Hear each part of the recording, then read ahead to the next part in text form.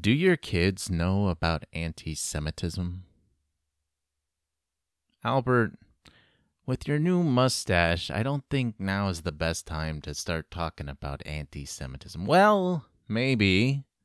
Maybe it's just a Charlie Chaplin mustache. Did you ever think about that? Maybe it's just something that I thought would maybe brighten things up a little bit, or a challenge to myself to make me a better person, or to make me funnier. I mean, you'd have to be funny to have a mustache like this. Or maybe I just like the way that it feels or looks, or does it have to be associated with a bad thing? And we need to figure out how to do that. How to, put mile markers or to kind of disassociate certain things from our history rather than just destroying them, because we don't get to just destroy them. I'm curious what happened after World War II, how they got people to stop hating the Jews. I'm sure there's a better way to put that, but there had to have been a pretty significant time span where Germany itself was working on this, as well as being observed by, I'm sure, a large portion of the rest of the world, where they, couldn't just hate them so openly and eagerly, where they had to start saying things like, "Can you please get the fuck out of my store, Jew?" And stuff like that. I would like to see that time period after World War II, where they were working on recovering from war and whatever else they maybe needed to recover from. And I think that, maybe I would be good at teaching kids about anti-Semitism. And I think I could also help teach kids about objectifying women, because I'm really good at that. Not to justify a shitty thing, but I think that there has to be some allowance for artists to do that, because sometimes you do have to take a complex thing and kind of analyze and reduce it and simplify it. And you do that by seeing it as shape and by seeing it as line, because it helps you understand. That way you're able to accurately capture it and able to accurately portray other things that you want to develop and render correctly and to express your artistic liberties. But that aside, art aside, yes, sometimes I do objectify women, because sometimes there are some women where the only good thing I think about them is that they have a nice ass or something. And I do still see that as a good thing, because rather than just hating them entirely or not caring about them, I have found a good part to that person. I have found something to like about that person. And you can do the same thing with me. You can say, "That's a really shitty idea, Albert. That's a shitty view to have, and a shitty way to look at things and to teach other people how to be." But you can still like my art. You can still like me, even as a person, and just acknowledge that this is just kind of one spot, one kind of blemish. And that, the 8 episodes we have prior to this, if not more history in knowing one another, that you can trust me on more than just saying one bad thing. But, I mean, can we even, trust anymore? You can't have your cake and eat it too. That's another one of those expressions that I don't like and that I have to overanalyze and overthink. But I like it in this context because it correlates with trust now, because we can't even trust cake anymore. Cake used to be something that was unifying, where it didn't matter if we liked or trusted somebody. If there was cake, we came for the cake. People would always come for cake. But now we have these people, and they make these incredible cakes that look so realistic that people don't know they're cakes until they're cutting into them. And they're like, "Whoa! I thought that was a roll of toilet paper." But it's a fucking cake. So now, not only can you not have your cake and eat it too, but now you can't have your trust and eat that too. Do people eat trust? I think it requires trust to eat something that somebody has made. And I think that my doctor doesn't trust me, which is fucked up, because I think I require a lot more trust I have to trust my doctor a lot more than my doctor has to trust me, especially because my doctor happens to be a Jew. Available space. Or it's space available. You know those like empty corporate buildings that they built with nothing there just to put that sign on the window, just to have that open area that could be something. I was looking at one of these places last night, and of course I started getting ideas about the phrase and about the space and what I could do with it.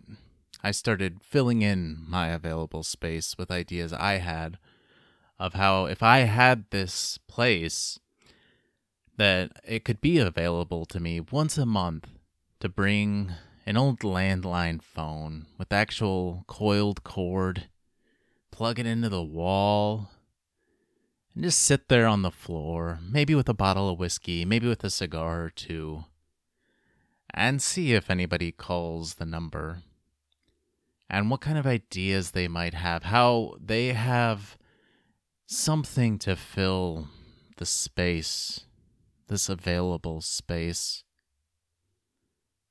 and just fill it up with other people's dreams, and to never really ever rent it out, to just keep it as an available space, an open, empty thing that can occasionally be inhabited by the ideas, the aspirations of any random onlooker outside. On my phone, seeing through, speaking through, living through, digitally, but just sitting here with metal, glass, and plastic technology, technically. I'm on the toilet, gotta poop, gotta pee, exposed like a shitting duck, but my phone's with me. As I empty my bowels, people empty their minds in a digital reality. Really. I want to go home. I want to go phone. I phone home, E.T. I don't belong to this life, to this mind, to this body, or this time, but I'm here and I'm trying to see. Through the static, through the buzz, through the clicks, cleeks, and stares, the unaware, ignorant bliss, and no care or fucks given, just taken. Taken fucks taken, and fucking mistaken. What's in my head, what's around me, and what can't be seen, felt, heard, smelled, or tasted in a life as busy as bees, phones flying around, hive-minding, high-fiving technologically, making honey, getting stuck on my phone. Alright, I'm pretty excited about this because I finally got somebody else to come on and be here on the show. And not just that, this person is a bit of a celebrity, kind of a big deal. So without further ado, I'd like to introduce this dude, Sylvester Stallone. It's not a potato, huh? What? It's not a potato. The potato is not a potato. Yeah. What? The potato is not a potato. It's when you're huh? The fuck are you? The potato? Are you saying the potato? It's not a potato. The potato is not a potato. It's Stop. Okay? Just. I thought, maybe he is more than sweaty and strong and, you had a stroke, right? potato. No. You're a potato, okay? You're the fucking potato. How about that? How about you just go, man? This isn't good. This isn't what I want. It's about the potato. What is the potato? No, wait, actually. You don't have to leave. Just sit in the corner for a little bit. You're in timeout, okay? See? This is why I waited. This is why I was worried about having anybody else on the show, because something like this was going to happen, or the opposite. I'd overcorrect the other way, and I'd just stuff it all down inside me. Or if I actually did get to a point where I was being genuinely nice and I was genuinely happy, it would probably just come across as being sarcastic. It would seem disingenuine, like I was doing like a satire of like a kind person. At least that's how it is when I'm actually nice with my friends most of the time. I want this to be the next thing that I love. Or at the very least, to finally just be something that matches what I put into it, that matches the amount of time and energy and effort that I put into it. There's an equal thing for me to observe, to see. That's me. That's what I did. Instead of all the other things that I've done that with, instead of all the time I've spent in jobs or a career where I invested a lot and it didn't turn out how I wanted it, and I didn't have very much to show for it other than my own silver linings and positive outlooks and lessons I had learned from experience. And the same with some relationships that I've had with people. And I don't like that approach. I don't like that view or mindset, that takeaway from human interaction, that it's based on or evaluated with whatever was taken away from it. But that's the reason why we choose to interact with other people, isn't it? Is so that we have some kind of something.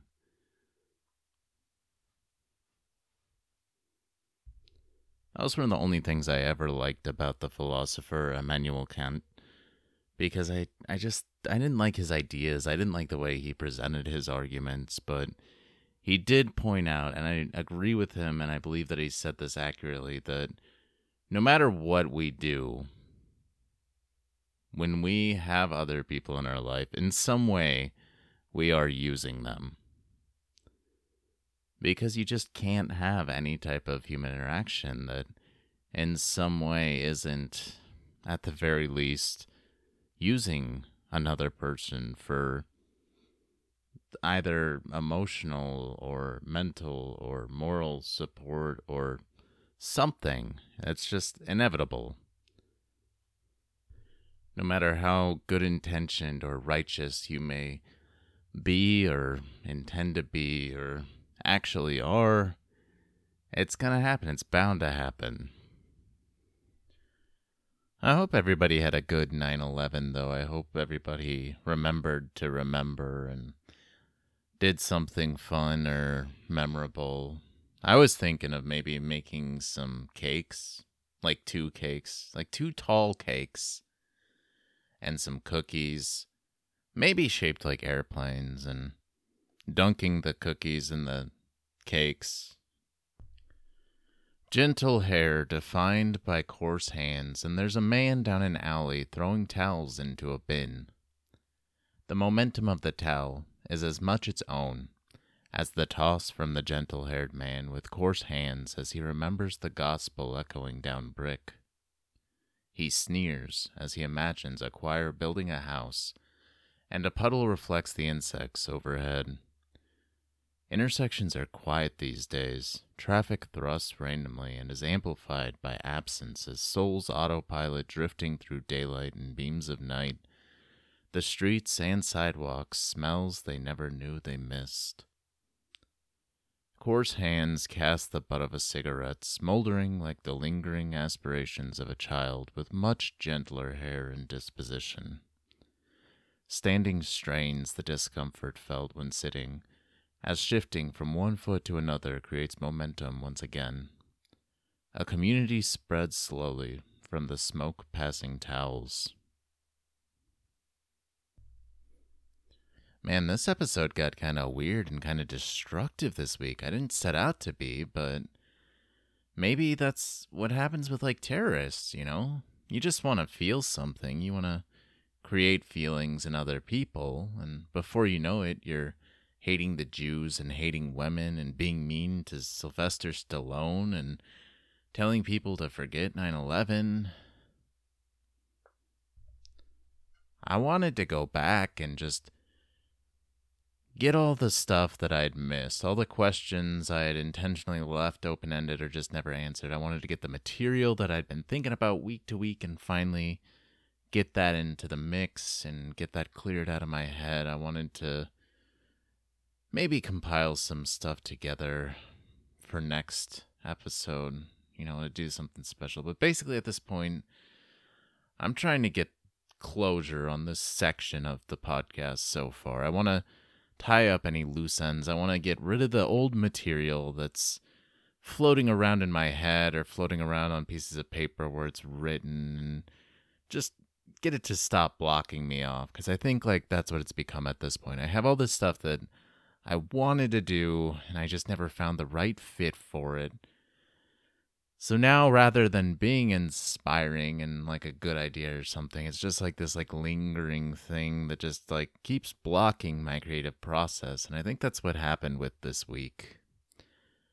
I think that even though I had all this extra time off of work, and I even got to see one of my friends that I hadn't seen in 8 months, that I still just did not find the energy and ideas and inspiration to really tie this episode together. And that's why it's after 8 o'clock, almost 9 o'clock now, and I'm still trying to put the finishing touches on things so that it's worth listening to. I just saw this Louis C.K. video where he was talking about how George Carlin had actually inspired that in him. Because Louis C.K. started doing stand-up straight out of high school, and I guess he was doing the same material for 15 years, and he hated it. And then he was listening to George Carlin, and he heard him talking about how he comes up with new material and why and everything, and how he does a new special every year so that he can throw out his old material, so that he knows he has to dig deeper to find new material. And even though I just saw this, and even though this was back around the time that George Carlin died, I had heard Louis say in another thing, it was this documentary with Jerry Seinfeld, Chris Rock, Ricky Gervais. I think it's called Talking Funny. It's an HBO special, and it's really good if you're interested in comedy stuff. But in there, they were talking about different ways of doing things, this concept of keeping old material, developing new stuff. And Louis mentioned that one of the strategies he started doing at one point was to start with his best bit. He would begin a show with his favorite, funniest bit that got the best laugh, because most comedians will save that for the end, because that's a good way to end. And he knew that if he started with that, it'd push him to be stronger, that he'd have to have a better set after that if he was using his best thing first. So, I love both those guys. George Carlin was my first favorite stand-up comedian and a huge influence on the way that I think and the way that I try to speak, and a lot of my humor, as well as Louis C.K. now being one of, if not my favorites. Yeah, but why did you tell all the people? Did I tell you could get out of timeout? Shut up, Sylvester. The reason I'm talking about this is because I know you guys aren't into the comedy side of stuff, but you should know at this point now that when I get into something like this and I start obsessing over it and making it my life, then I start building philosophies with it, because I'm a philosopher at heart. It's something that just happens naturally. I like to have understanding with the things that I do. I don't like to just act blindly and float about. I'm open to that, but I like when things happen to understand why I might have responded or done the things that I did in regards to those things happening. And it helps me to talk about it. So I hope that if you're the type of person that chooses to listen to me, it helps you to hear about that. And if not, then fuck, man, you have a better chance just hanging out in the corner with Sylvester, I guess. I'm sorry, Sylvester. I appreciate you. I thank you for coming and being a part of this. And I'm sure that it meant the world to the listeners out there. And hopefully somebody is gonna want some kind of something for next Sunday, our wacky tacky super duper mega 10th episode. But seriously, I hope that the time I spent this week jacking off makes it good. Or that I just feel a little better, possibly. Or who knows what can happen. We're just gonna have to wait till then to see, I suppose. We walk, good and bad, a fine line, arrogant and proud. The more you see of both sides of the line, justice and revenge, the more you see there isn't much of a line, discrimination and equality. We walk a fine line, faith and fact. Is there really a line? Emotion and logic? Are there peaks and valleys, destruction and creation? Or is it all a plain, one fine line, that we give a different name, while in one direction we walk? I'm going to give you the option to end this episode now with that as the last note, with that in mind, with a sentimental something to think about, or just a bit more of a calm, collected ending, if you would like. I will bid you adieu, and wish you the best. If you want something a little more, something that I think is about like the equal opposite of that, well, cascades of rapturous flatulence ricochet off sparkling porcelain. Quivered trembles whisper sweetly to soft sputters, slip singing to divine waters that reflect radiance. Plunks and plops float like a feather suspended on properties of buoyancy. Elegance eludes aesthetic. Moments only until the turn of a handle flushes more than emotion and idea away from flesh. And that's gonna have to do it for me this week. I don't think I can twist up any more stuff or shimmy on out anything worthwhile. And I've told you that I'm not gonna waste your time. I am sorry that I was late on this week, but I did get it done. I did get it recorded here at 9:15, and I'm gonna edit and master and upload and all that stuff. So thank you guys for your patience. If you were patient, or maybe you just listen another day, doesn't matter. If you listen, I appreciate you, and looking forward to next week. Brr.